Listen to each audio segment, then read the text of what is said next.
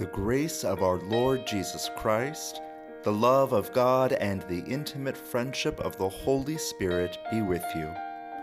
Whether you're listening from far away or next to beautiful Seneca Lake, we hope that through the reading and proclaiming of Scripture, you hear God's wisdom, challenge, and blessing for you today. If you're able to worship with us on Sunday mornings at 9:30, we at Hector Presbyterian Church would love to share Christ's peace with you.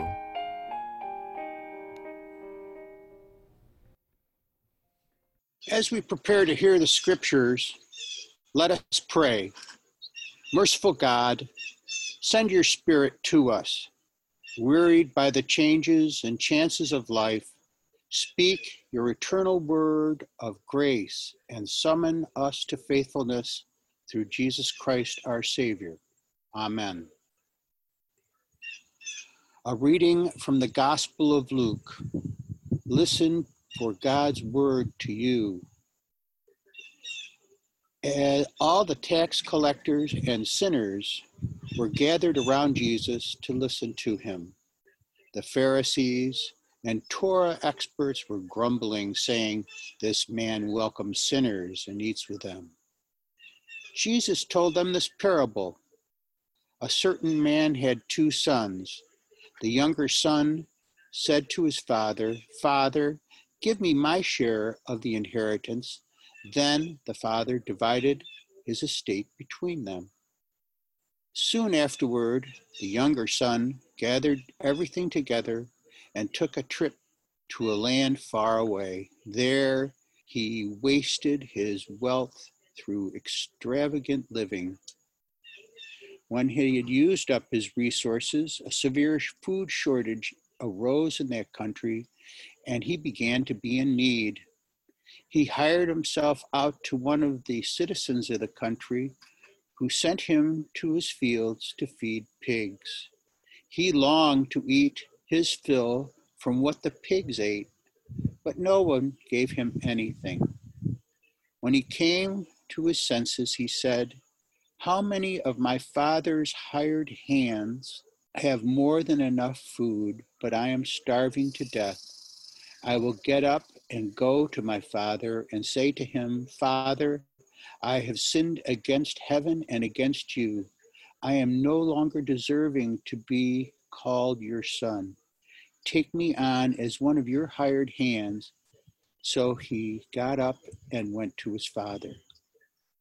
While he was still a long way off, his father saw him and was moved with compassion. His father ran to him and kissed him. Then his son said, 'Father, I have sinned against you. I am no longer deserving to be called your son.' But the father said to him, 'Quick, bring out the best robe and put it on him. Put a ring on his finger and sandals on his feet. Fetch the fatted calf and slaughter it. We will celebrate with feasting, because this son of mine was dead and was come back to life. He was lost and is found.' And they began to celebrate. Now his older son was in the field. Coming in from the field, he approached the house and heard music and dancing. He called one of the servants and asked what was going on. The servant replied, 'Your brother has arrived, and your father has slaughtered the fatted calf, because he received his son back safe and sound.' Then the older son was furious and didn't want to enter in, but his father came out and begged him. He answered his father, 'Look, I've served you for all these years, and I've never disobeyed your instruction. Yet you never given me so much as a young goat so that I could celebrate with my friends.' But when his son of yours returned, after gobbling up your estate on prostitutes, you slaughtered the fatted calf for him." Then his father said, "Son, you are always with me, and everything I have is yours. But we had to celebrate and be glad, because this brother of yours was dead and is alive. He was lost and was found." The word of the Lord. Thanks be to God.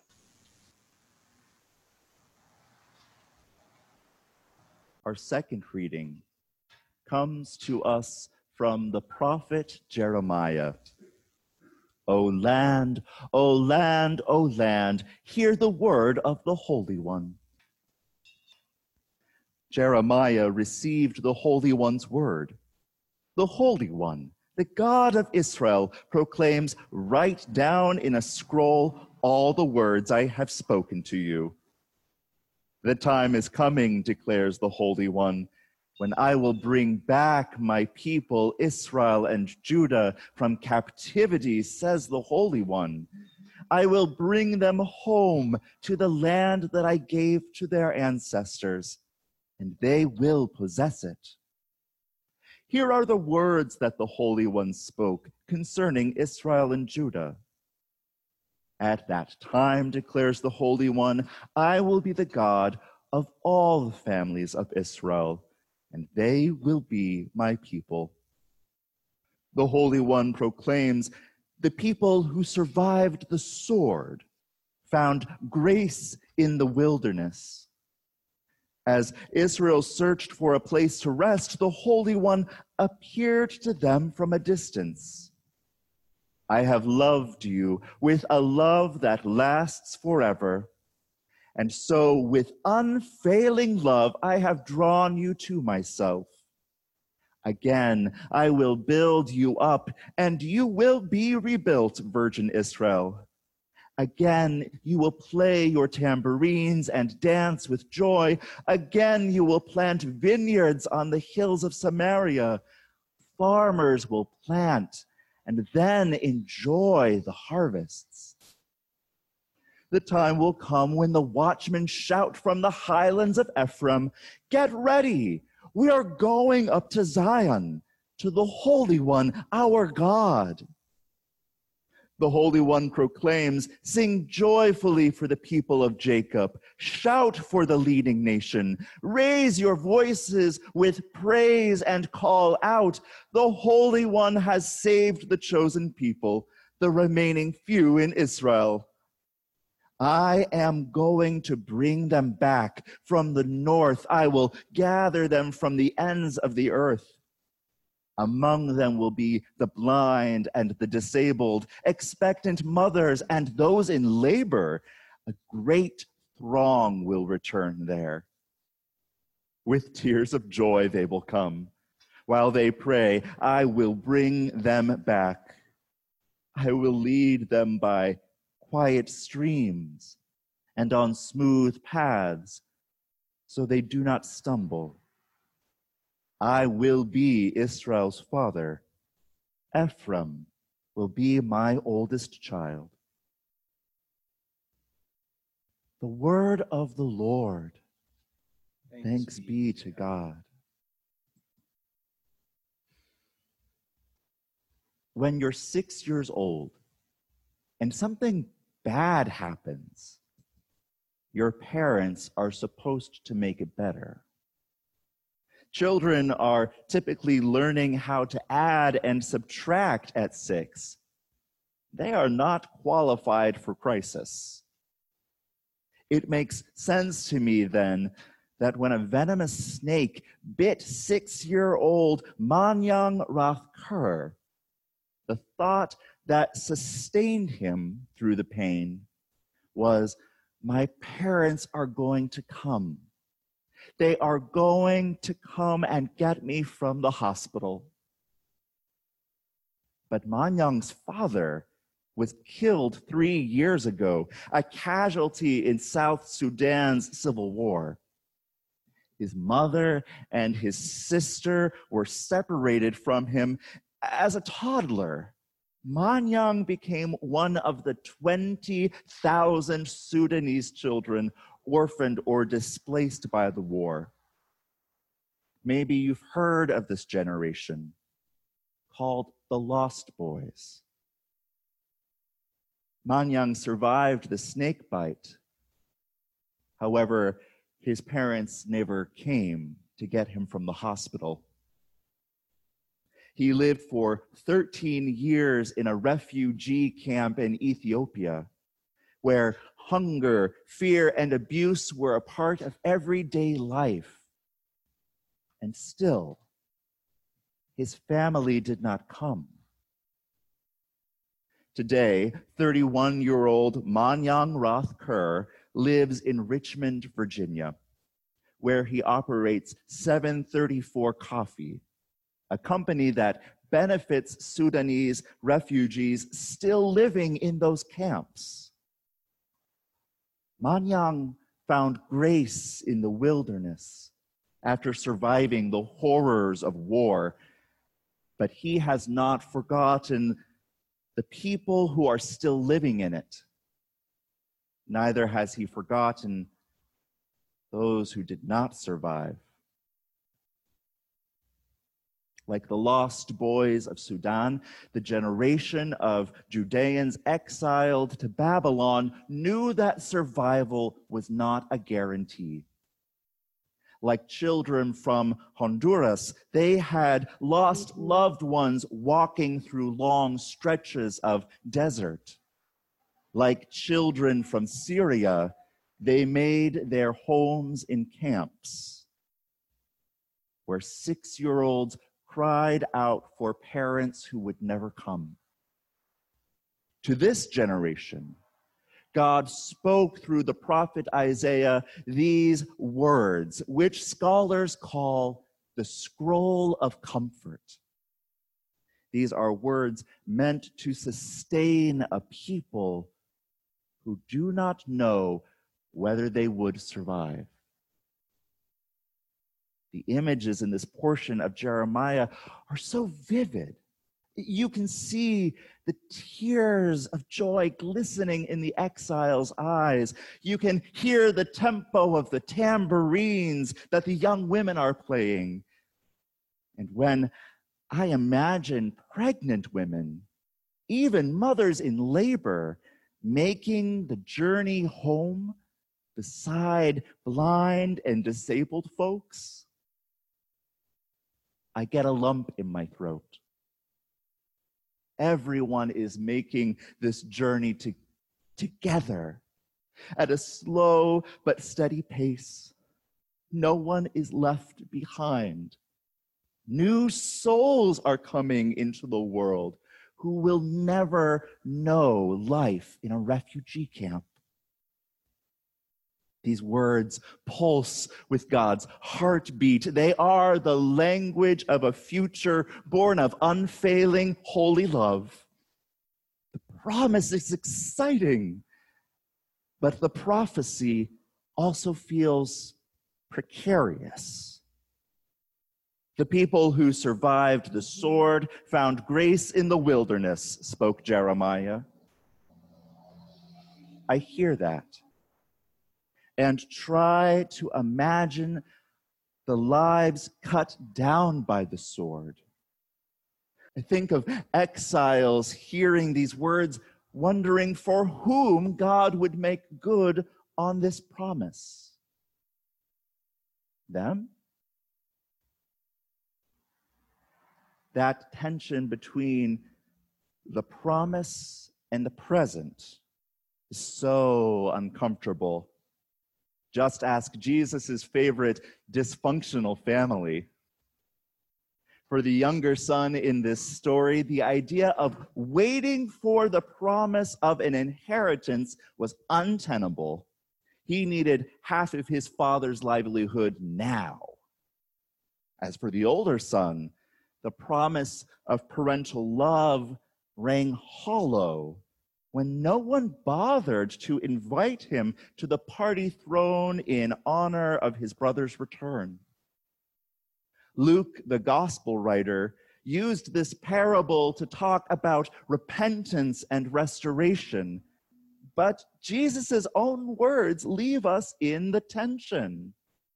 The prodigal son never repents. The pained son doesn't celebrate. And dear old dad is standing there, helpless in the field when the parable ends. There's a third act to this parable that only we can write. Will the family members reconcile? When the older sibling inherits after dad dies, will he kick out his good-for-nothing brother?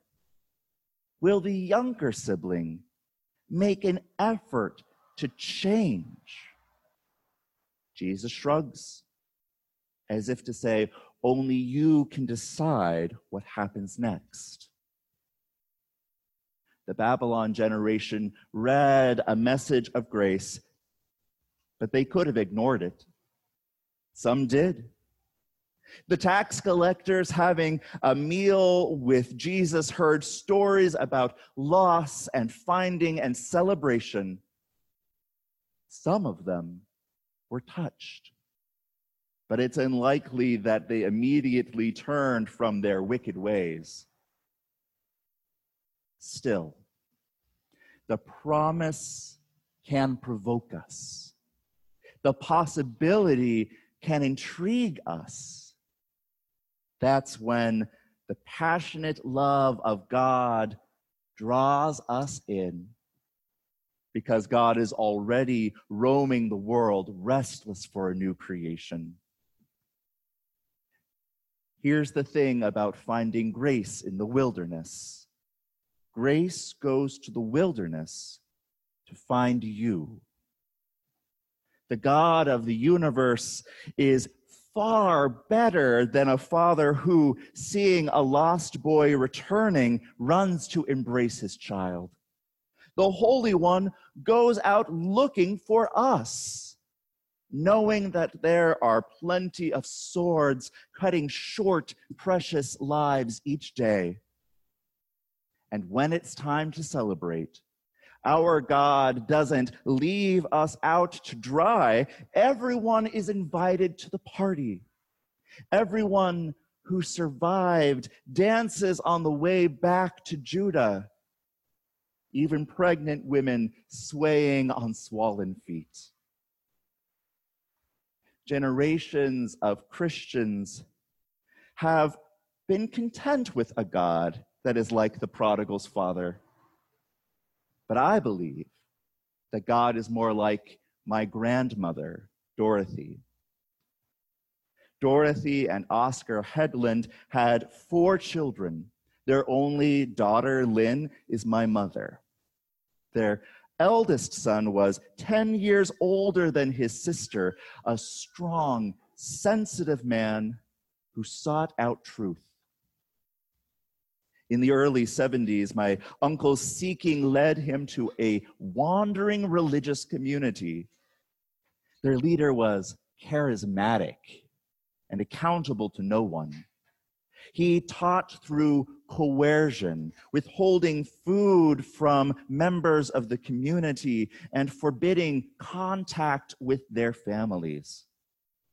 A decade later, psychiatrist Robert J. Lifton would define this community as a cult. For Dorothy, that fact was secondary. The most important thing for her was her son. At her funeral last year, I heard how my grandmother would follow the community's progress through the Central Valley of California. She would call and leave messages. She would drive to visit. Whenever his mother turned up, my uncle would dutifully tell her that he wasn't allowed to have contact with his family. That may be, Dorothy said, but you are my son, and I love you. Nothing can change that. The cult fell apart after the charismatic leader ran off with all the cash. My uncle and his wife, my lovely aunt, had nothing except for each other and my grandmother's open arms. They had survived and found grace in the wilderness. Friends, God loves each of us with an unfailing love that draws us into God's own heart. And what is more, that love promises a world full of joy and healing. Who wouldn't want that? If you want that, and if I want that, then we will make sure that as many people survive to experience such grace. I've described this attempt to figure out life while a pandemic grips the globe as acclimating to exile. We are, in a sense, exiled from the ordinary and the expected, dispersed and discouraged with no set timeline and no good choices. In the United States alone, 170,000 people have died from COVID-19. That's 70,000 more daughters and sons since the end of May. All of these deaths preventable. Specters of the sword that swings through our nation and in many other countries. Like the exiles in Babylon, we stand in the tension between the promise and the present. The promise to a return of seeing loved ones in nursing homes, the promise of returning to singing in church and listening to live music in a crowded bar. All of these stand in contrast to our present. Or at least they should. As it turns out, prodigal is a fitting word for our nation. Prodigal, in the dictionary, means wasteful, squandering resources. Our elected officials have squandered away the summer when they should have been passing laws to support struggling people and to make testing widely available. We waste what limited good a face covering can do when we let our noses stick out or constantly pull our masks on and off. And we gamble with each other's well-being, including me.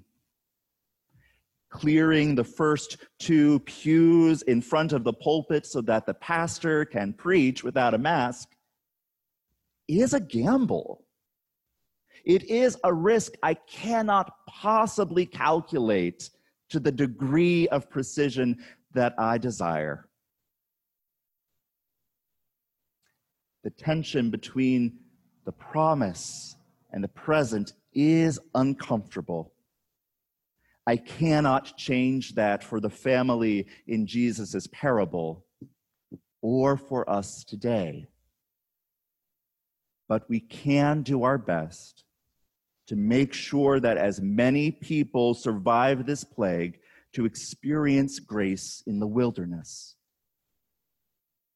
And so I will read those articles my husband forwards me about best practices. We together can make sure that our face coverings are secure and that we're maintaining that recommended 6 feet of distance.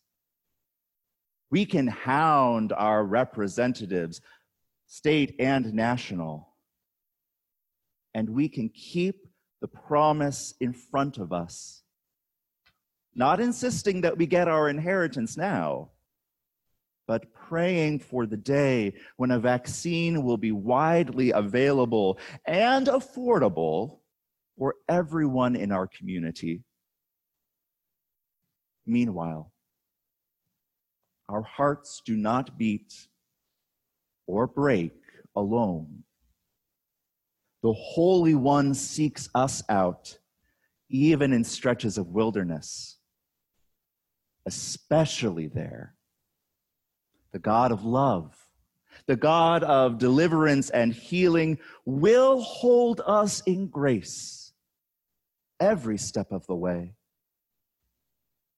for such grace, let us give all glory and gratitude to God, the fire of righteousness, the shepherd of exiles, who renews the covenant, engraving it upon our hearts.